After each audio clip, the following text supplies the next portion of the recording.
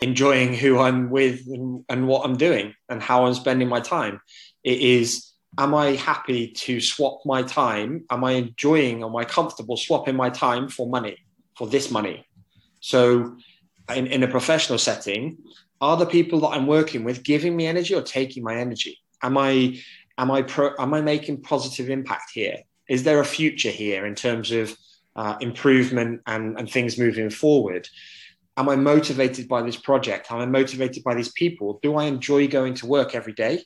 And I could talk about this for hours, but what I will say is that every single thing I've just mentioned is in the product that myself and John Noonan have just created. It's called the Triple F model: Family, Fulfillment, and Finance. And it's a manual that's going to facilitate people to try and identify what it is that's going to fulfill them and how they can achieve that. Welcome to the Platform to Perform podcast, the podcast for coaches, athletes, and anyone looking to perform at their highest level. If performance is your goal, we aim to provide you with the platform to perform. This is episode 51, and on today's episode, I have returning guest Josh Fletcher. In today's episode, we've taken a little bit of a left field stance, and we're going to talk about career development, or more specifically, as Josh puts it, career periodization. In today's episode, we talk about how Josh came up with his Breaker, Thriver, Survivor, and Redefiner model, and what this means for career development. We talk about the impact that writing and developing the Coach's Journal that has had on Josh's career to date, and we also talk about the concept of career periodization. Hope you enjoy the episode. Let's get to it.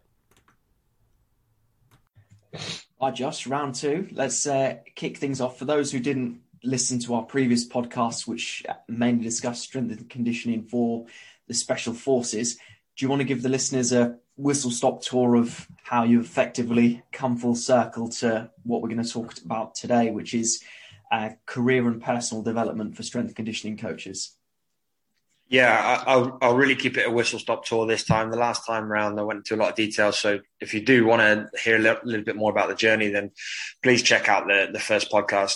So essentially, failed rugby player, moved from fitness instructor to fitness manager to personal trainer. That was in city centre Manchester.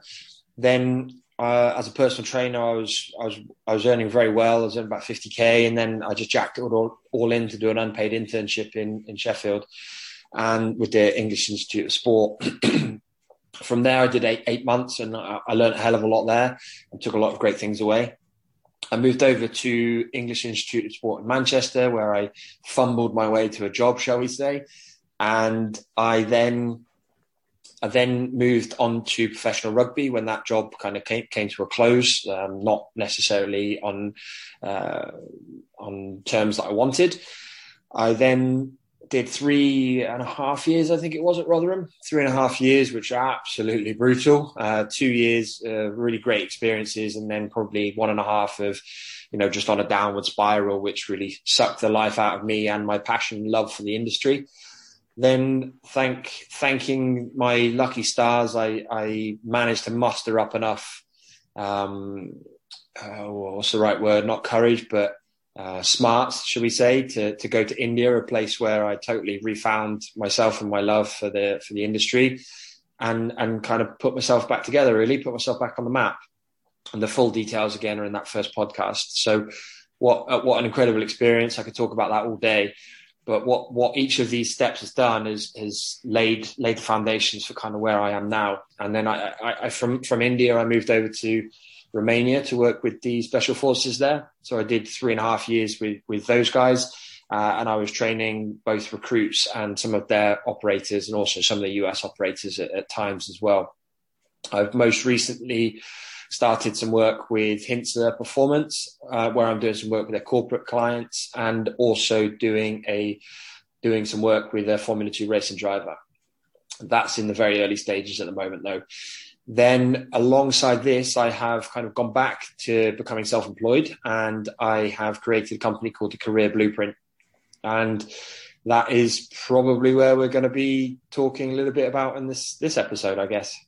And something you said there about courage versus smart. So we discussed burn the boats briefly in the previous podcast. Now, for those who aren't aware of the analogy, again, I won't go into the specific detail, but it's to do with ironically, military or war scenario where you invaded a certain country and the general instructed his men to basically burn the boats. So it was basically, we either win this battle or we die. We can't go back. So the analogy applies to business concepts in terms of going all in. But you explained the nuances behind what some people don't necessarily see when they perhaps perceive it to be either a really smart decision to go all in terms of business, or a really stupid one because you've got no backup plan. Do you want to elaborate a little bit more on that? Yeah, I mean, I can use myself as an example. So I quit my I quit my job and my life. Basically, I just ditched the whole lot and to go and do an unpaid internship. But what I didn't say in the first episode was that I'd been working with a life coach. We'd done a skill swap. So I was personal training him and he was doing some life coaching with me. And he'd done some NLP on me, some neuro-linguistic programming. And he essentially brought my subconscious desires, he brought them to the forefront. And my desire was to work with elite athletes. And my desire was to train individuals and to train people that were motivated and that wanted it more than I did, and that I could help them improve on their career pathway and give them something that I never had, which was talent, I guess, or facilitate their talent, should we say. So what he did is he made the noise of what I wanted to achieve so profound that there was never any way that I was not going to do it. He facilitated me to create actions on a daily basis, which laid not just, think about it in terms of building a house. Well, this was like putting the grains of sand in place to try and create the cement, which was going to build the bricks or put the bricks in place. It was going to hold the bricks in place. And this is what this guy helped to do for me. And every single day I was just creating this binding agent, if you like, which was locking together all of my actions were locking together the bridge that I was going to walk on to get to where I wanted to be. And I was building it as I went, but it wasn't because I didn't have a really very crystal clear pathway and journey and a clear direction as to what I was going to do. I had a relentless mentality that if someone told me, I like to say that I've never had a problem that I couldn't outwork. And recently I've I've never had a problem I couldn't outwork, because outworking something for me means going and finding a solution in the right place. And if that means consulting someone who knows more or better than me that can help me understand me a bit better, then I'm more than happy to do that. And that's what I consider to be like smarts. Then, one might also say that that jacking in the rugby and moving to India was burning the boats. No, that was a pure calculated decision and following a dream that I'd set for my entire life. And my friends thought I was absolutely nuts. What are you going to do if it doesn't work out? What do you mean? I'll come back. It's not the end of the world, is it? I'll come back, or I'll go somewhere else. I'd always wanted to work abroad, live abroad, experience different cultures, places. And I really needed an escape. I really had to get out of where I was, because what a lot of people in my world at that point didn't know is how much I was struggling. So, maybe that's my fault for not opening up a little bit more, but I can look back and say that people didn't know. And if people don't know, then they think what you're doing is wacky and out of character, and it's not. So there's a lot of context that goes to things like burn the boat statements and these broad, huge statements that people make. You're nuts. I can never do that. Well, maybe if you're in my shoes, you would do it. You'd be running for the hills. So, and then, you might say I left India, and I left India without another job to go to. The contract with the Romanian Special Forces with Exos was only about 80 or 90% done. So I took a massive punt. I didn't renew my visa and I just left. And I said, look, I'm leaving. I'm going to go to Greece, where my fiance at the time was working, and I'm going to stay there. And if this comes off, great. If it doesn't, well, there we go. I'll live. I'll find another option. So. And just to quickly revisit something you mentioned at the end of our last podcast, and that was the Mind Journal. So you said there about maybe you could have opened up more to friends, family, and you talking about how you talk to them. How much in the last few years has how you've talked to yourself changed, and how has that journal helped you do that? So I've only really recently got this journal, and Sam Portland put me onto it. So I've only started using it maybe in this year, but since India, or on the way to India, there's just been this huge journey of self-awareness, self-reflection, and trying to put a lot of demons to bed in relation to like things that have happened in my career as a Lone Ranger. I've always done things like the hard way, I suppose, and I've always failed forward, but that doesn't come without like picking up a lot of scars and along the way. But I like to say that there's good friction and there's bad friction. Good friction is something that can promote you to some sort of positive change. And then an example would be like, if your shoes are rubbing, well, that's a sign that you need to make some change.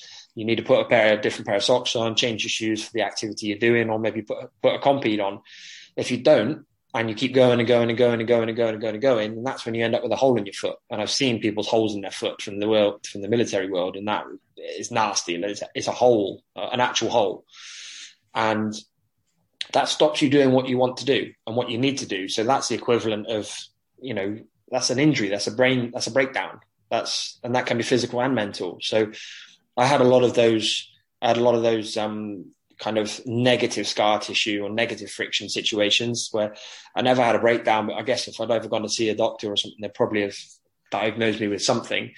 But, I made the decision to get out, and I made the decision, I ran away, but I ran to somewhere where I thought the answers would be, and they were. So I again kind of manufactured that situation, I suppose. And just staying on the journaling side of things for a little bit longer, what does your either monthly, weekly, daily journaling practice look like? And how does that, I suppose, could you walk the listener through how the Mind Journal helps you do that and how that's impacted your performance? Yeah, so I've been journaling on and off now for a while, but it's only really from this Mind Journal I've added some structure to it. And I would use it as a way to just get everything out of my head and onto a piece of paper. I called it a brain dump, where everybody knows. Well, I guess everybody doesn't know, but at night that's when a lot of processing takes place. So a lot of the trash. I like to think of like pieces of paper getting screwed up and thrown in the bin. And that's what happens overnight. Like those things that you don't need, your brain will process and remove them. But I was getting stuck and sticky on lots of things that actually weren't that important. I was giving away too many of my limited fucks to things that weren't important. And I decided that the Mind Journal has really helped me to focus on 3 specific fucks that I want to give. And that is family, fulfillment, and finance. And that's a product that I'm working on at the moment with another coach, John Noonan, relating to making decisions and how you can really try and find a little bit more of yourself as as more than just a practitioner. And so the journaling is brilliant for me to take it out of here and put it onto a piece of paper. So I'm Mr. More and Better, I've described myself as, and nothing's ever good enough. But you know what? Sometimes it is. And journaling has helped me to realize, you actually did it right there, and helped me to realize that a great phrase from Dave Hemra was, good enough, move on. So GEMO or GEMO, good enough, move on. And so much of what we do and the tasks that we have to do on a daily basis, good enough, move on is absolutely fine.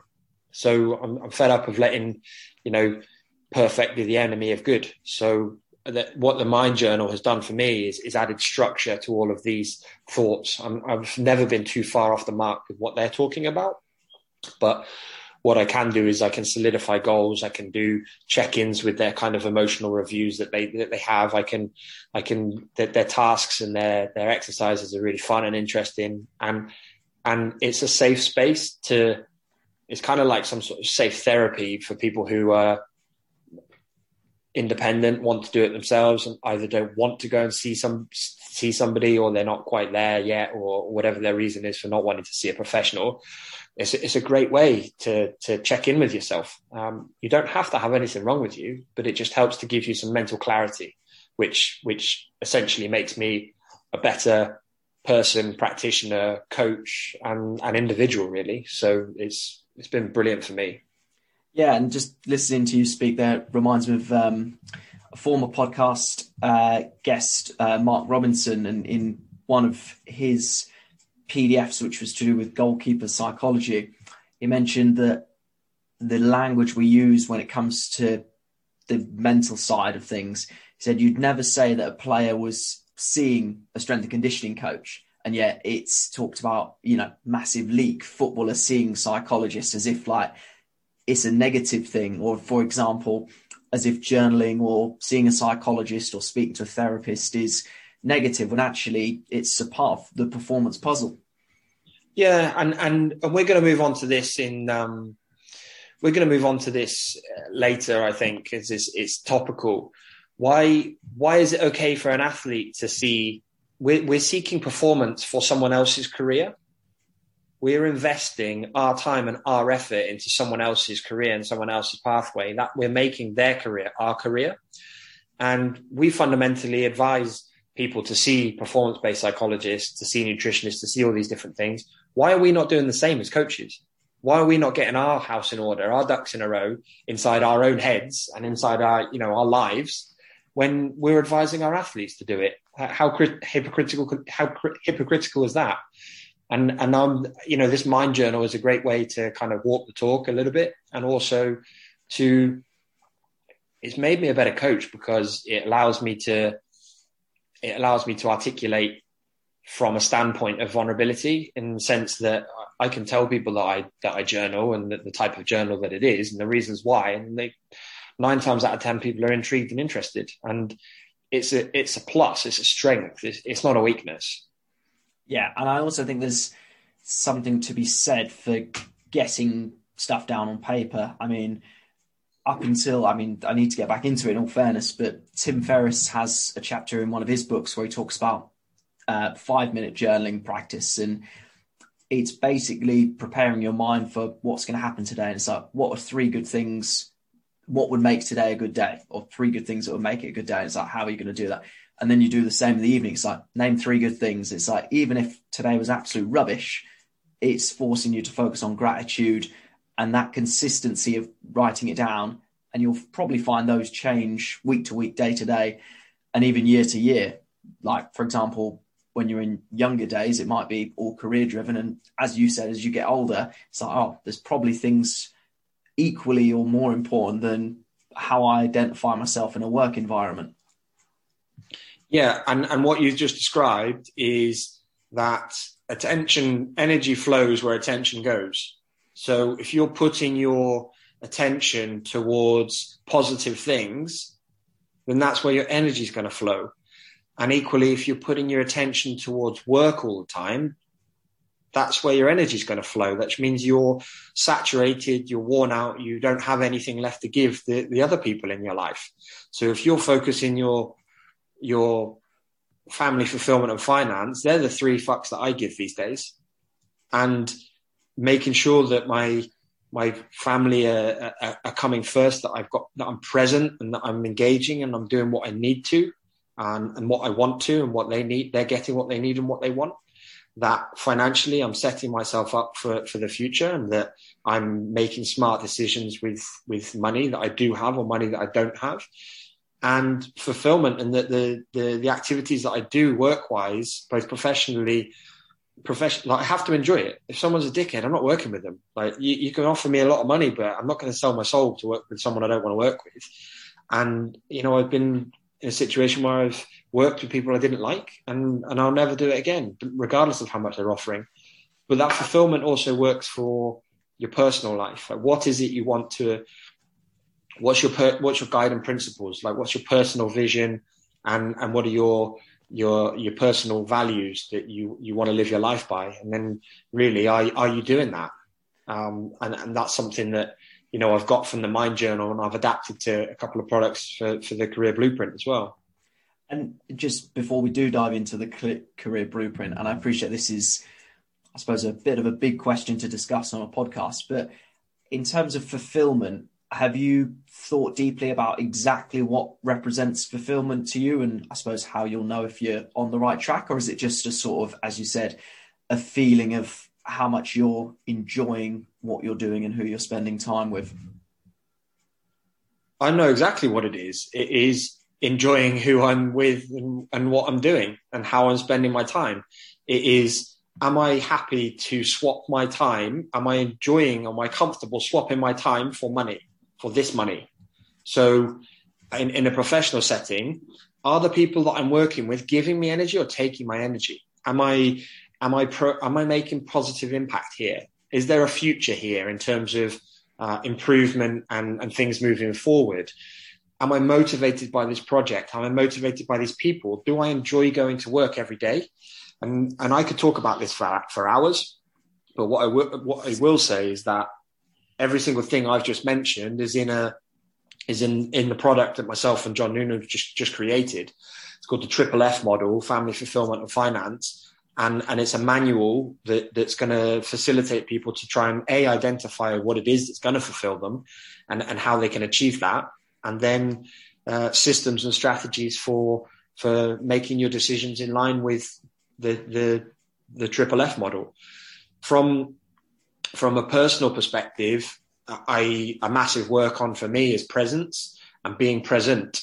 I don't always have to be physically present in somebody's life, but I have to be there when I'm there and not elsewhere in my mind. So I've always got so many things going on in my head that I'm trying to just set aside all of my distractions and be proactive with that, so that when I'm with the person or the people that I'm supposed to be with, I'm with them. And what I actually say is, what I've started doing now is I try not to have my phone anywhere near me when I'm with my partner and my kid, because it might sound a bit callous, but I'm living in France now. If something happens to those two people, I'm there.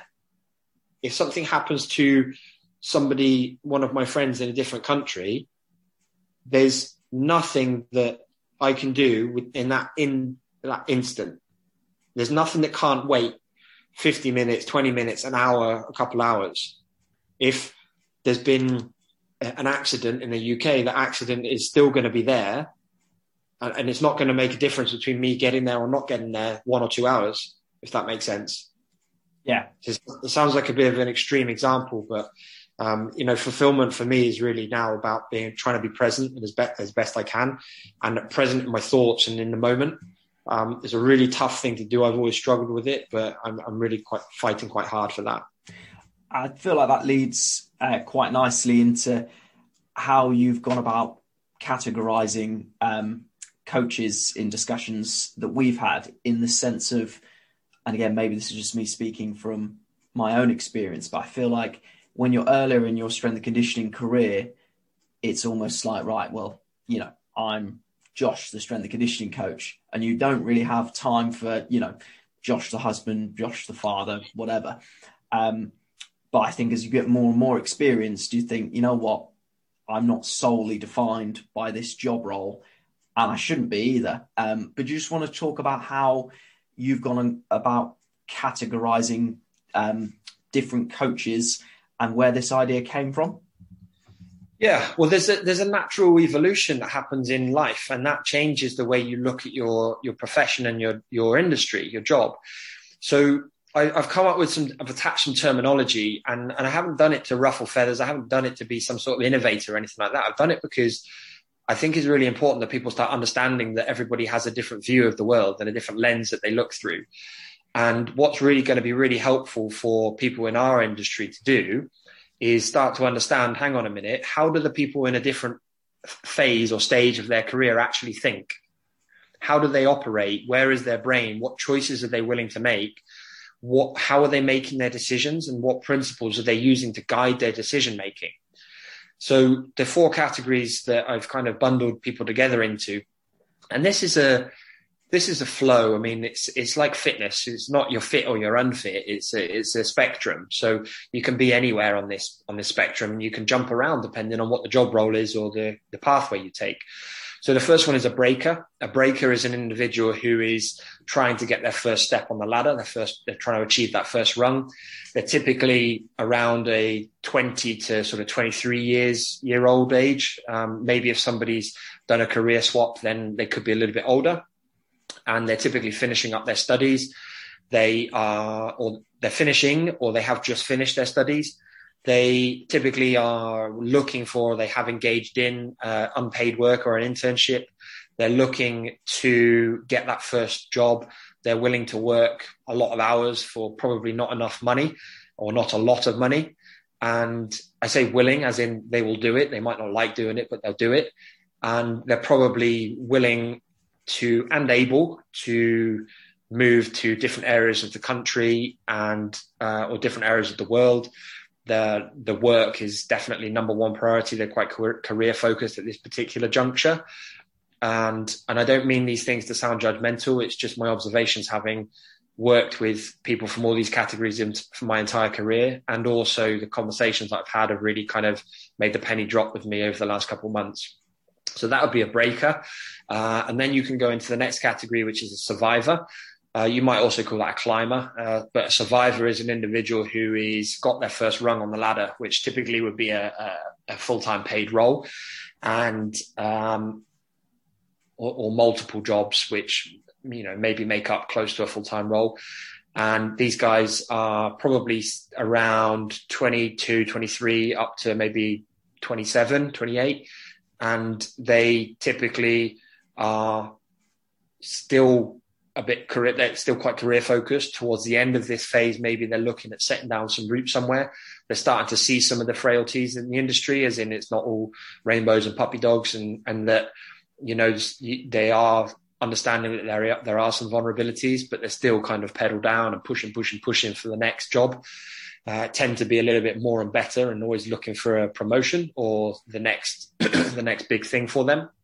They maybe are looking at trying to get a little bit more income, but they're not necessarily thinking about divorcing their time from their money yet. They are probably still willing to move around for a job. They're probably still willing to make social and personal sacrifices for a job, choices, not sacrifices. And they are probably putting their priorities probably work still, and less so family and fulfillment. But maybe in this stage, they're starting to think about some roots. Then we will move on to the thrivers.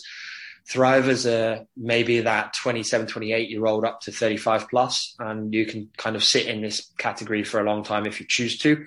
A thriver would probably be the person that's or part of the group that's doing the employing.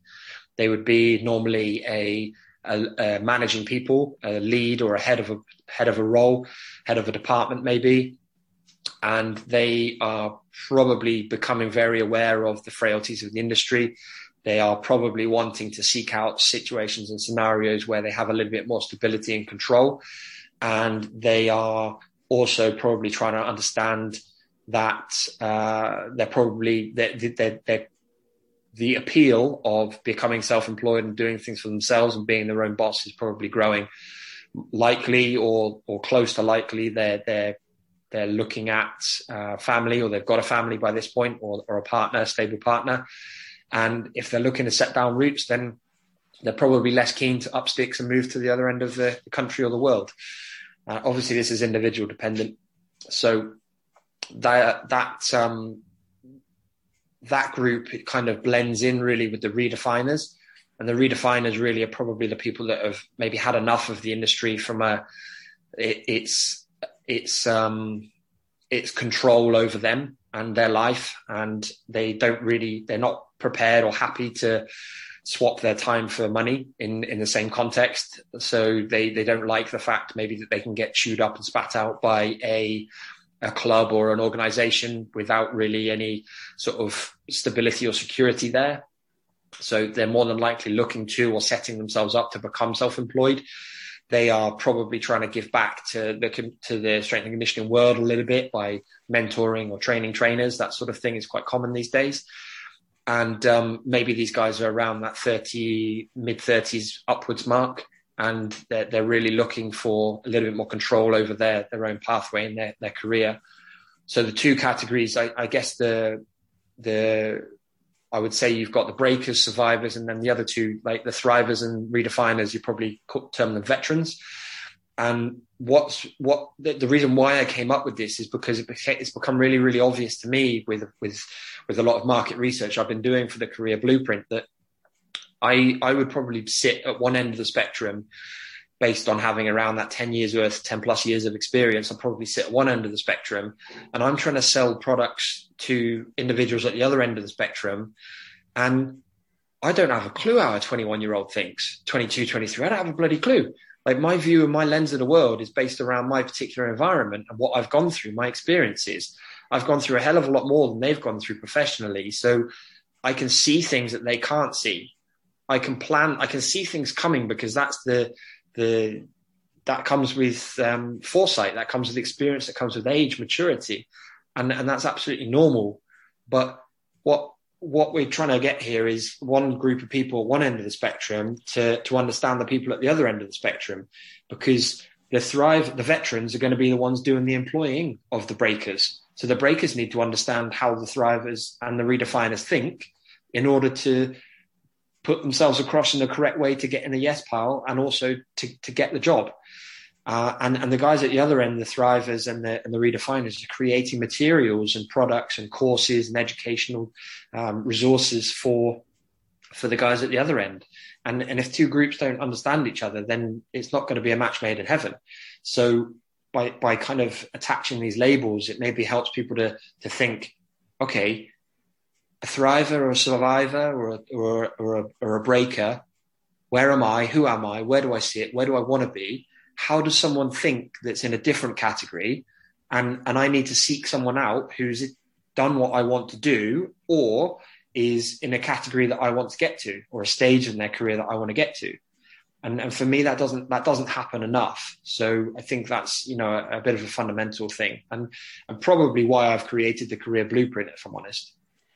And one of the questions that I posed to you on our off-air chats when I looked at your coach's journal is, how would you interrupt the thought processes of, for example, a breaker? So if you said yourself that you're, as someone who's not 21 anymore, you're not necessarily aware of how a 21-year-old thinks.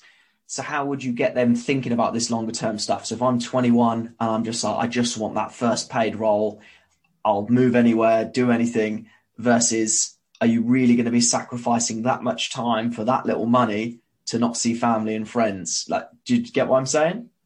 Yeah, I do. It's not necessarily about reprogramming. It's about facilitating them to get what they want. And once they've kind of got what they want, it's going to become a little bit easier for them to open their mind and their eyes to the real world. A lot of these things happen with maturity. And I really created this Career Blueprint because it was very, throughout my career, that I've picked up a lot of scars, and there's a few scars is cool, a few scars you can learn from, but I got some real big scars. I'm head to toe in them. And I don't necessarily think that it doesn't have to be like that for everybody. It doesn't have to be uncomfortable and painful experiences that you can't seem to move past. You can be guided in order to make good decisions which future you. So I made some shit decisions that Josh right now is annoyed with Josh 10 years ago about. So, but it doesn't have to be like that. As a breaker, I did things and I said things, and I operated in a way that probably was slowing down my pathway and my journey rather than accelerating it. So these are the types of things that we want to try and facilitate the new generation to understand. But you can't you can lead a horse to water, but you can't always make it drink. So the proof is kind of in the pudding. And, I've been lucky enough to work with quite a few different guys that have really bought into what we're trying to do and what I'm saying. But the easy answer to your question is slowly, very, very slowly, because this is a group of individuals who are fully understanding that they want to, they have a goal, but they're not really understanding the steps to get there. They think it's easy. It's not. They think it's going to happen easy. It's not. They think it's going to drop in their lap. It's not. They think they're going to get in the yes pile. They're probably not, unless they sort out the first step, which is their CV and their cover letter. They ain't getting in the yes pile because there's 200 applicants, and maybe a quarter of those are engaging in professional services to help them with these things that are going to get them in. Once they get in, or get to the interview, you need a whole new batch of skills. Once you get into the job, you need a whole new batch of skills, which I didn't possess. None of my colleagues will identify as possessing, yet we have a whole bunch of breakers who think they do possess these things. Nope. Rude awakening coming. Sorry. Yeah, it's the classic, I'm going to butcher the pronunciation, but the classic Dunning-Kruger effects, where people who enter the industry feel like they're filled with so much knowledge and don't know what they don't know, which I suppose was where my question was going there, in terms of interrupting the thought processes, because so many people think, well, I've got my sports science degree, now I'm just waiting for an Olympic team to come knocking. Yeah, well, you can't do any of these things until you're known, liked and trusted. So I can't just go on, get on a call with someone and say, look, mate, newsflash, you ain't getting in the yes pile. It doesn't work like that. You're not going to make it. If you carry on down this pathway, it's going to be a slow and painful journey for you. You can't say that. You have to help them explore what they want and ask them if they've considered all these different things. And at which point they'll probably say, no. Oh, geez. Are other people doing this? Yeah, they are. About a quarter, maybe a third of the other people applying will be doing these things. Oh, right. Okay. I need to put my head above the crowd, because the crowd is huge and the crowd is only growing by the day. And something I jotted down from listening to you speak earlier was when you said about moving to India and, for example, your friends thinking you were nuts. When it comes to being guided by yourself versus, say, having a mentor to bounce ideas off, how do you effectively calibrate what is more noise and what is signals that you should be listening to? Because I know it's easy to listen to friends, family, and it's easy to get swayed by people saying, oh, well, what if it all goes wrong? Or equally, you might want to think, well, yeah, shit, what if it does go wrong? What's going to happen? Yeah, I think initially that fundamentally comes down to your guiding principles and your personal vision. So my personal values are very set, and your personal values don't tend to change throughout your entire life. And that would normally be how somebody might describe you. So for me, it would be like outgoing, it'd be adventurous, it'd be like a bit fun-loving, kind, generous, forward-thinking, proactive. These are the types of things I describe myself as. And I would also come up with a bunch of words. And then if you asked a lot of people that knew me, a lot of these words keep recurring. These are pretty much your guiding principles, your core values, and they don't change throughout your entire life. But what does change is your personal vision. So I didn't know where I wanted to be in 3, 5, 10 years time, but I had some big rocks in place. I knew that I wanted to work abroad. I knew that by a certain age, I wanted to have a property and have no mortgage on that property. I knew that I wanted to create some financial stability. I always knew I wanted children. I always knew that I wanted to, experience other cultures. So I did know these big rocks. What I didn't know was the exact pathway and journey. When someone would ask me what I wanted to do or be in the strength and conditioning world, I would have always said at the very beginning, I want to be a strength and conditioning coach for a rugby club on the south coast of France. And that was it. Nothing else. No other job. If someone had said you'll end up in India and then working with special forces in Romania and then a racing car driver, I'd think, what? Geez, you're bonkers. But the principles and the personal vision that I've had, the dream of always wanting to work abroad, has guided me but given me the ability to flow. And that's essentially what career periodization is. And again, that's something else that I'm working towards at the moment with the Career Blueprint, is helping people to understand that they can take control of their pathway and they can have the career and the journey that they want if they have a lot of the principles in place that are going to help them to get there, that they are setting themselves up for success as a survivor and a thriver when they're just a breaker. Not just a breaker when they are a breaker. It's the start of a journey, but it's essentially putting the GPS on and making sure that I can give a good example. Actually, I had to drive to Italy. I had to drive 9 hours in the car, and for some reason, the GPS wasn't picking it up. But I knew I had to go from where I am in Lyon. I knew I had to go past Milan or near Milan. So I set the GPS to Milan, and then I got to Milan, and then I reset the GPS to the next big place I knew, and then the next big place until I got the exact address. And that's the example of the career. You don't know you know roughly where your final destination is, but only in principle. You don't know that it's going to be with the Romanian Special Forces or a racing car driver. You don't know that, but you know that you want to be open and mindful of lots of weird and wonderful opportunities that come your way, but they're not going to happen unless you're creating the fundamentals and putting the building blocks in place.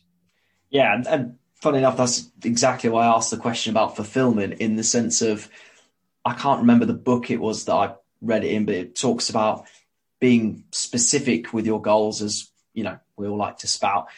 But it also said, as an example, about one guy who's like, my dream is to be driving a Lamborghini.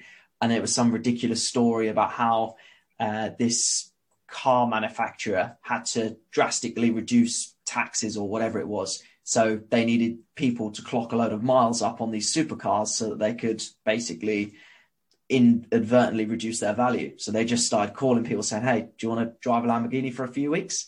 And it's like, well, this guy had met his goal of driving a Lamborghini, but it's like, do you feel fulfilled? It's like, no, because I have to give it back at the end of the week. And it's like people attach, for example, fulfillment to a certain job role, a certain salary, a certain, living at a certain place. And then you get to, I suppose, the top of the mountain and realize it was the wrong one. Yeah, I think the simple answer to that is you move the mountain, but it doesn't always have to be an uphill struggle. And there is a bit of negativity towards goal setting at the moment, but there's negativity towards it because there's so much focus on the outcome and not the process. The process is what is going to give you the process of going through a career periodization blueprint and mapping out your career from a 5-year or a quarterly annual perspective. Is that what that will do is it will help to build your foundations for you to build on however you so choose. And you can take that building in any direction, in your career in any direction, because you have the foundation to do that. And, that's very important for people to kind of wrap their heads around. Goal setting. Do people goal set? Yeah, everybody goal sets. But if you make your bed in the morning, is that a goal? No, it's a habit. But for some people, it might have started as a goal. To drink a cup of water in the morning, is that a goal? For some people, yes. But for other people, it's a habit. Did it start as a goal? Maybe. So if you can shift your goals towards habits, then you're in a good position. But the whole point is of a career blueprint and of career periodization is to remove the stress and pressure of the outcome. So remove the stress and pressure of a yes or a no by saying, I've done every single thing that I can in order to prepare me for this event. And if I don't win, I don't get it. It's because it's not right. It's not because I'm not good enough, because I know I am. And I understand that this no will get me closer towards a yes. And that's the crux and the fundamentals of career periodization for me. So if we dive into how the coach's journal does that a little bit more deeply, I guess, then, do you want to walk the listeners through? So they purchased the Coach's Journal, which I've had a look through, by the way, and I think it's fantastic. But what does that look like for the listeners? They open the Coach's Journal. Just give us, I suppose, an overview and then take a deeper dive into sections of your choosing. Yeah, so the Coach's Journal is a way for coaches to take a little bit of responsibility and accountability for a couple of key areas. Number one of those, the first of those would be networking. So their planning and understanding of how they're networking and their structure that they're following. And it's a way to keep a log and a record of everything that they're doing in a really quite methodical but simplistic way, if you like. Then we have the reflection. So the reflection side of the journal relates to how you observe your own training, your own coaching, and how you are making improvements based on what happens. So it uses a really basic 3 up, 3 down principle where you can essentially look at 3 things that went really well. So you can reinforce some positive habits, and then you can look at the things that you want to work on. Then the other major factor part of the journal and the process is a 5-year plan and a 1-year plan, which is obviously broken down into quarters.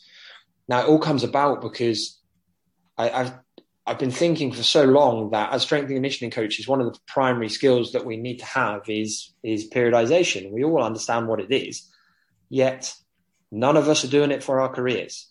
And we need to begin, in my opinion, to understand that you can't do everything at once, because the same way as it would with an athlete, you get diminishing returns on each different area. So if you've got core competencies, which might be networking, specific job preparation, which is things like CV, cover letter writing, and interview preparation. Then you've got your experience, you've got your qualifications or your industry specific qualifications.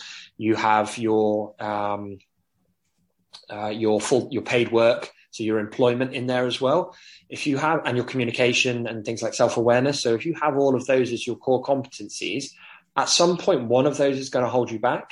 But you can build a structure and a program and a plan which facilitates you to understand when you're going to do something, so you don't just go chasing the certificate rainbow, which is never ending, and you don't invest your time poorly. You're investing your time exactly where you need to be in order to achieve your goals. Now, the goal really is to get a job. If you're a breaker, your goal is to get a job. That's your fundamental, first and foremost. That's the big rock. And in order to get the big rock in place, you track back, you reverse engineer and say, what is it I need to achieve prior to getting to a job? Okay, I need to have, even more so, what is going to get me in the yes pile compared ahead of these 200 other applicants, which is approximately how many there is for most jobs these days, around 150, 200, or 100 to 200, should we say? What's going to get me in the yes pile? Reverse engineer it, track it back. If you don't know what's going to get you in the yes pile, guess who you need to talk to? A thriver or a redefiner, because they're the ones doing the employing. So this whole process is really, the Coach's Journal is based around helping individuals to get a leg up. And that's a really, really important way for people to self-mentor, if you like, which is essentially what I did for most of my career. But if you can, get a mentor, and this person can guide you through this process. There's some great mentors out there, some great structures and processes that these people are employing who will walk you through the process. But for anyone and everyone, the Coach's Journal will help to improve you as a practitioner by reflecting more effectively and quantifying some of those with some of the statistical statistics that we've included in there, and B, help you to plan and network like a professional, instead of just texting someone, hey, how you doing, or dropping them a DM or whatever it is these days. Like, no, it doesn't work like that. Like, you've got to be methodical, you've got to be planned, you've got to be structured, and you've got to be organized with what you're saying and how you're saying it. So that's the crux of the Coach's Journal, really. And you kind of alluded to it there in terms of speaking to somebody from a different category. How, as well as that, how else would you recommend driving self-awareness? So what I mean by that is, let's say I've bought the journal and I'm thinking, right, I need to assess myself in these different categories. How do you work out which one is going to shift the needle the most for you, if that makes sense? Because it's very easy as a coach new into the industry thinking, oh, well, I don't know anything about networking. I don't know anything about strength and conditioning principles. I don't know anything about this. Does that make sense? Yeah, it does. And that's why you look at the big rocks. So you look at what you want to achieve over maybe a 5-year period, and you say, what can I park? What can I put to the side? What can wait? And what do I need to do now? Or what do I need now? And then you start to live some of the changes. So if you read Brett Bartholomew's book, don't read it, live it. So live it by start actioning the things that he's talking about, which will start to take care of self-awareness. It will start to take care of things like communication skills and awareness of your communication, all these types of things. If you can't afford to buy these sorts of books, these resources, these materials, then just start doing the absolute basics, which is using your 2 ears, your 2 eyes, and your 1 mouth in the correct ratio. Because trust me, when I've been in this position where I used my mouth too much and I didn't use my ears enough, when I was with some fantastically, I wanted everybody to know how good I was. I don't matter. I didn't matter at that point. Who mattered was that 30-year experienced person sat in front of me who was giving me their time, and I was too interested in talking to them about some program I'd written or how I'd built this thing on Excel or something. No, I should have been picking his brains and going as deep as he'd let me go with regards to what I can learn from him and what I can take away. There's so much experience out there that it's just remiss of people not to listen more. And I can't remember if you mentioned this in our first podcast or in this one, but you mentioned about not getting a specific role because the performance director felt like you didn't have control over the athletes and athletes standing on squat racks and stuff like that. Was that feedback that you were specifically told? Did you ask for it? And how did you go about getting that feedback? Because I feel like a lot of times in S&C, like I've had it before where I've had applications, I've asked for feedback, but you don't actually know what it was that they were looking for. You just get a really generic, you're just not what we were looking for, or this candidate had this, that, and the other. Yeah, well, it's a case of ask better questions, get better answers. And when I actually confronted and I spoke to him after, I'm not even kidding you, this guy was dripping with sweat because I'd confronted him and said, can you tell me why I didn't get the job? And he 100% went down the route of the interview. 100%, and he stuck to that, and that's fine. He stuck to his guns. I know it wasn't that because I've heard it from other people that it wasn't because of that, and it was a done deal. It was a decision that was already made, and nobody would tell me the truth. So that was dishonest for me, and that was cowardly.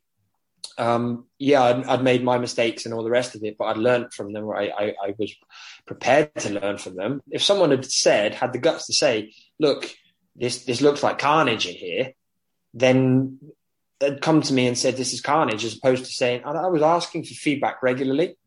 And I was asking whoever, what do you think of the session? How does it look to you? Is everything all right? Yeah. All good. Oh, bang, you don't get the job. What? Come on, that's not cool. That's not how things should be done. You should be open and upfront and honest. Say, yeah, actually, now you mention it, you could have changed this and that. But with regards to an interview, I think this feedback is fundamentally important. If you're seeking feedback from not getting a job, you need to ask the right questions, and you need to have the guts to say, look, I'm sorry, but could we talk about this on the phone? Because this happened to me before, and I'm really keen to get into the industry. You need to sell your story in order to get what you want and what you need. And I say sell, I mean, you need to put yourself across, because you need to learn from it. And in order to learn from it, to learn the correct lessons, you need to ask the right questions. Could you tell me what it was you were looking for? Could you tell me what the candidate had that I didn't have? Could you tell me what your recommendations would be for me if I was going for another job tomorrow? What would you change about the way that I acted, presented myself, or how I came across? Could you tell me if the way I answered this question resonated with you? Is it a good answer or does it need work? I feel like I dropped down on this particular question or this answer. Can you tell me whether this is ... If you have a full list of really comprehensive questions, you can start to open up some of these people who are treating it as an exercise. Like they'll clam up and say, like, if someone ever doesn't give you feedback, then it's a shit company. You don't want to work for them. They're a shit house and you don't want to work for them and you're better off not there. If somebody does get on the phone to you, then they're giving you the time and effort. And what you need to do is really put your time and effort into creating good questions and to get the answers that you want and you need and that you deserve as somebody who didn't get the job. And just listening to you speak there, I mean, I've definitely been guilty of, although I've always asked for feedback if interviews haven't gone so well, and I've always, immediately after coming out of the interview, I've written down all the questions they've asked. I'm a bit OCD when it comes to writing stuff down. And I've written down what my responses were, just so, for example, if I'm asked a similar question at a different interview, I can be like, right, well, last time I said this, did that example that I gave hit the mark? But something you've just mentioned there reminds me of a TED talk I literally watched yesterday, which I would highly recommend people look up. It's by a guy called Zhai Zhang, and he talks about going into rejection therapy. And he mentions about he signed up to this course where the aim was to get rejected 30 days in a row. So it's like you change what the parameter is. So you're not trying to get a yes, you're just simply trying to get someone to say no to you, to desensitize yourself to rejection. And he says that what he learned very quickly was in the first day, he went up to a stranger, he said, "Can I borrow £100? Obviously, before the bloke had even said no, he was running in the opposite direction. But on the third day, he knocked on a stranger's house. He said, "Oh, can I plant this flower in your back garden?" And the bloke said no. And he said, "Well, do you mind if I ask you why?" He said, "Well, actually, yeah, that's fine. I've got a dog and he's going to tear the flower to bits. But if you knock on so-and-so's door, she's quite green-fingered. She'd love you to." And he said, just by asking a better question and not running away and taking the rejection as a final ultimatum, he'd learned something and he got himself a referral. So what you're saying there, it pays to keep in touch with organizations because they might be like, well, being as you're actually keen to improve, we don't have a job, but I know somebody who might want someone with your qualities. But it's huge. But also think of this. How are you going to learn if you continue to think if you're in a category, in a stage of your career, how are you going to learn as a survivor, a breaker? How are you going to learn anything if you're not exposing yourself to the way the employer thinks? And the way the employer thinks is as a thriver and a redefiner, because normally that's the guys doing the employing. So if you're not seeking out the advice of the proper feedback from these people, you're not going to make it. You mentioned in our previous podcast that you'd quite like to spend a day observing Keir Wenham Flat, and something he mentioned in a podcast of his that I listened to was when you are what you would define as a breaker and you're trying to get your foot in the door of that internship role or something like that. He mentioned you've got to ask better questions, as you've said, but you've got to identify the pain points for these people in order to leverage them giving you an opportunity to learn from them. How would you go about identifying their pain points to then get yourself in the door, if that makes sense? They tell you on their job spec. They tell you, and you use your brain and you go, oh, okay, well, if they are using, what analysis materials are they using? Potentially, if they don't mention anything on their job spec relating to analysis material, maybe there's a gap in their analysis material.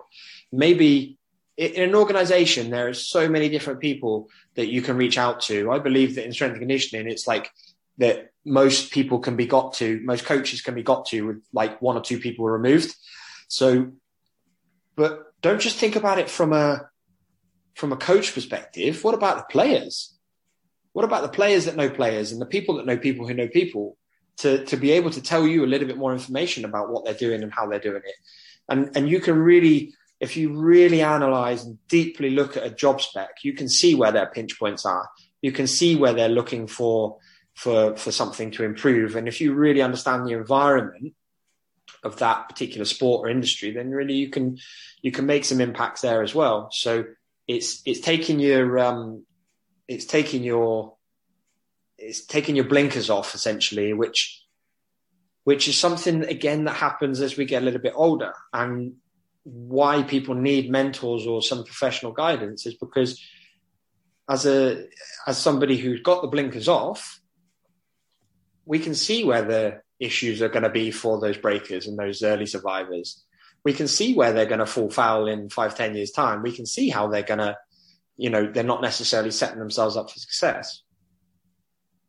Yeah, that makes perfect sense. And that's why I've asked you the questions I've asked you, because the way that I look at strength and conditioning or the job roles I would like now and how that gives me what I want from life is much different to 5 years ago. I mean, I remember when we first spoke, you said, for example, will what you're doing now allow you the flexibility to do the things that you want to do in 5-10 years' time? And if it's not, you need to be thinking about what your current role looks like in 18 months, 2 years, 3 years, and how to change that path if necessary.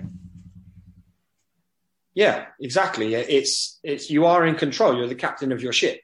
And you don't always have to be in the dream job, but you have to understand what that job is representing. I never wanted to be a fitness instructor. I wanted to be a personal trainer, but I knew that job was representing my ability to communicate, to manage, to earn my stripes. And I knew that I wouldn't stay there long, but I gave myself a minimum. And I learned everything I was, and I saturated myself, and then I stayed for longer in order to make sure that I'd learned everything and I could push forward. And I've done that kind of my entire career. And I thoroughly recommend it. But life is too short not to learn from other people's mistakes. So essentially find yourself a mentor who's made a lot of mistakes, find yourself resources and materials which are guiding you away from making some of these mistakes. Because trust me, you're going to make enough mistakes in your career without having to, if someone can come in and they can reduce the severity of some of those, or they can reduce the volume, you're still going to feel like you made a ton of mistakes, but you'll have just made a lot less and a lot less painful ones. Yeah. And I think that's something that the reflection side of the coach's journal definitely helped with. I mean, I remember speaking to Dave Hembry years ago, and his simple reflection was, what was good? What could be better? How are you going to make it better? And I think with reflection, you've got to be very careful that it doesn't become reflection for reflection's sake because somebody has told you, what it ought to be, which is why I like the reflection in the coach's journal, where it gets very specific. And like you said, it asks better questions than simply what went well today, what could be better. The specificity of it is important because it's broken down into the core competencies of a good quality coaching session, which would be things like your logistics, your communication, your planning of the content, and then how it actually unfolded and how it actually went, and how you adapted to that. So those all relate to your outcomes, but they're all quite specific as well. So you're reflecting in a start, stop, continue manner. It's almost unavoidable. You almost, when you say to somebody reflect, sometimes they say, "Oh, I don't know what to write." You can't not know what to write with the coach's journal because it's so specific. What do I need to start doing with my logistics planning? What do I need to stop doing? And what do I need to continue doing? Exactly the same for programming, exactly the same for communication, so it's really quite straightforward.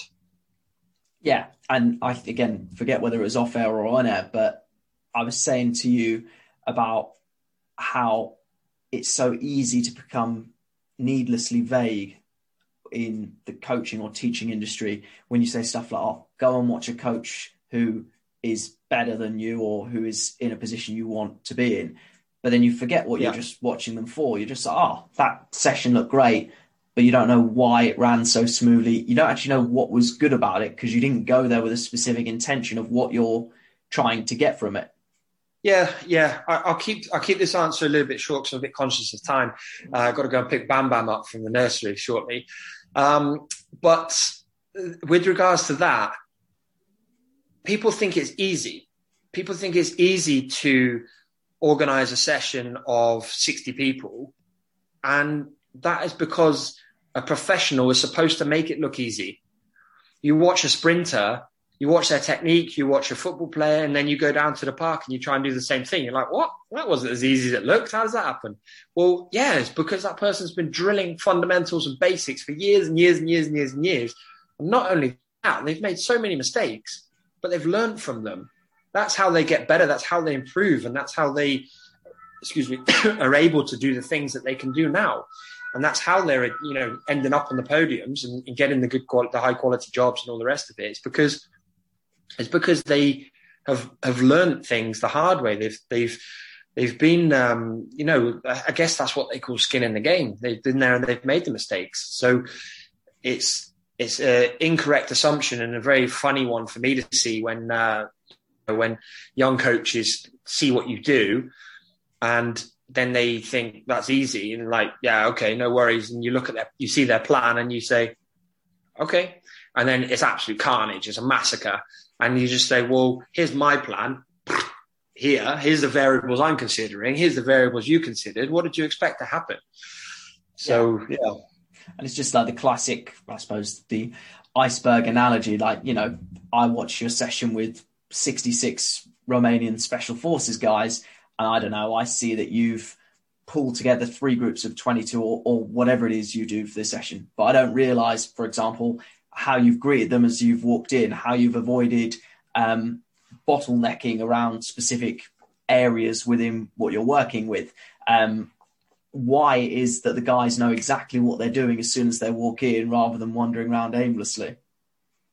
Yeah, and it's because you have a group of men over the size of 20 and you've got to micromanage the hell out of them in the early days because they will just fuck around. Like you put more than three males together and they'll just start messing around. It doesn't matter how professional they are. So you have to be meticulous, especially if they don't speak the language and especially if you're on a time pinch and have limited resources and space. So it starts off as micromanaging and then you start to give them more rope. Then they'll hang themselves a little bit. You pull them back in and then you let them out again. And before you know it, by the end of that 8 weeks, we had stepped back and back to the point where we were able to write it on the board, and we didn't do anything apart from wander around and put people into the right positions or help them get into the right positions. So our goal was to create independent, intelligent decision makers who understood the system and the process and the intent of everything. So, and I don't see why that's any different from people's careers. So what I think is really important is that everybody understands that they are in control of their pathway and their journey. Don't be shocked if you get a no at an interview unless you've done absolutely everything you could have done. But then if you get a no when you've done everything you could have done, you won't treat it as shock. You'll treat it as, what can I learn from this? That no has just got me closer. I'm going to get in touch with these people and I'm going to learn and I'm going to get better and I'm going to improve. You're arming yourselves with the correct tools. But a lot of breakers and early survivors these days are going to, turn up to a gunfight with a knife and fork, or a blunt knife and fork, a spork, should we say. They're just not armed and ready for what's going to go down. Yeah, going back to what you just said there in terms of getting to the point where you could write the session on the board, I feel like a lot of breakers do the equivalent of thinking, oh, well, I've prepared myself. I've watched Josh's session. I'll just write the session on the board and then, jobs are good. But they don't realise what's gone into getting to the point where you could afford to just write it on the board and then say, off you go. And those are the things that they miss.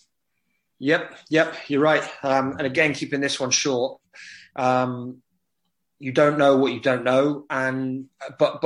But really, you have to be like totally open-minded to understanding and don't assume, like really assuming that you do know when, if it doesn't go to plan, you let people fail. That's absolutely fine. You'll let people fail and let it be carnage and a massacre. And then you'll step back after, you'll review it and you'll say, well, what have you learned, etc., reflect, and what are you going to do next time? And then if they do it again, that doesn't come down to talent or skill. That comes down to just things like application, laziness, and a lack of attention to detail. So yeah. And finally, just in wrapping up, if you have a key message for the listeners for this podcast, or maybe something we've missed that you'd like to add in, what would you like that to be? Yeah, I think the key message regarding your career is that you are in control of it in your pathway. That there is a way for you to periodize and plan out your pathway, regardless of whether it is you really know what it is you want to do, or a specific job or title that you would like in the future. And in addition to that, you're the captain of your ship, so you can kind of steer things as you go.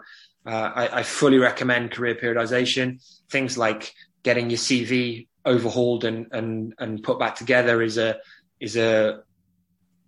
absolute must. And you only really need to do it once in your career, because you learn and understand the principles, and then you just apply them every time.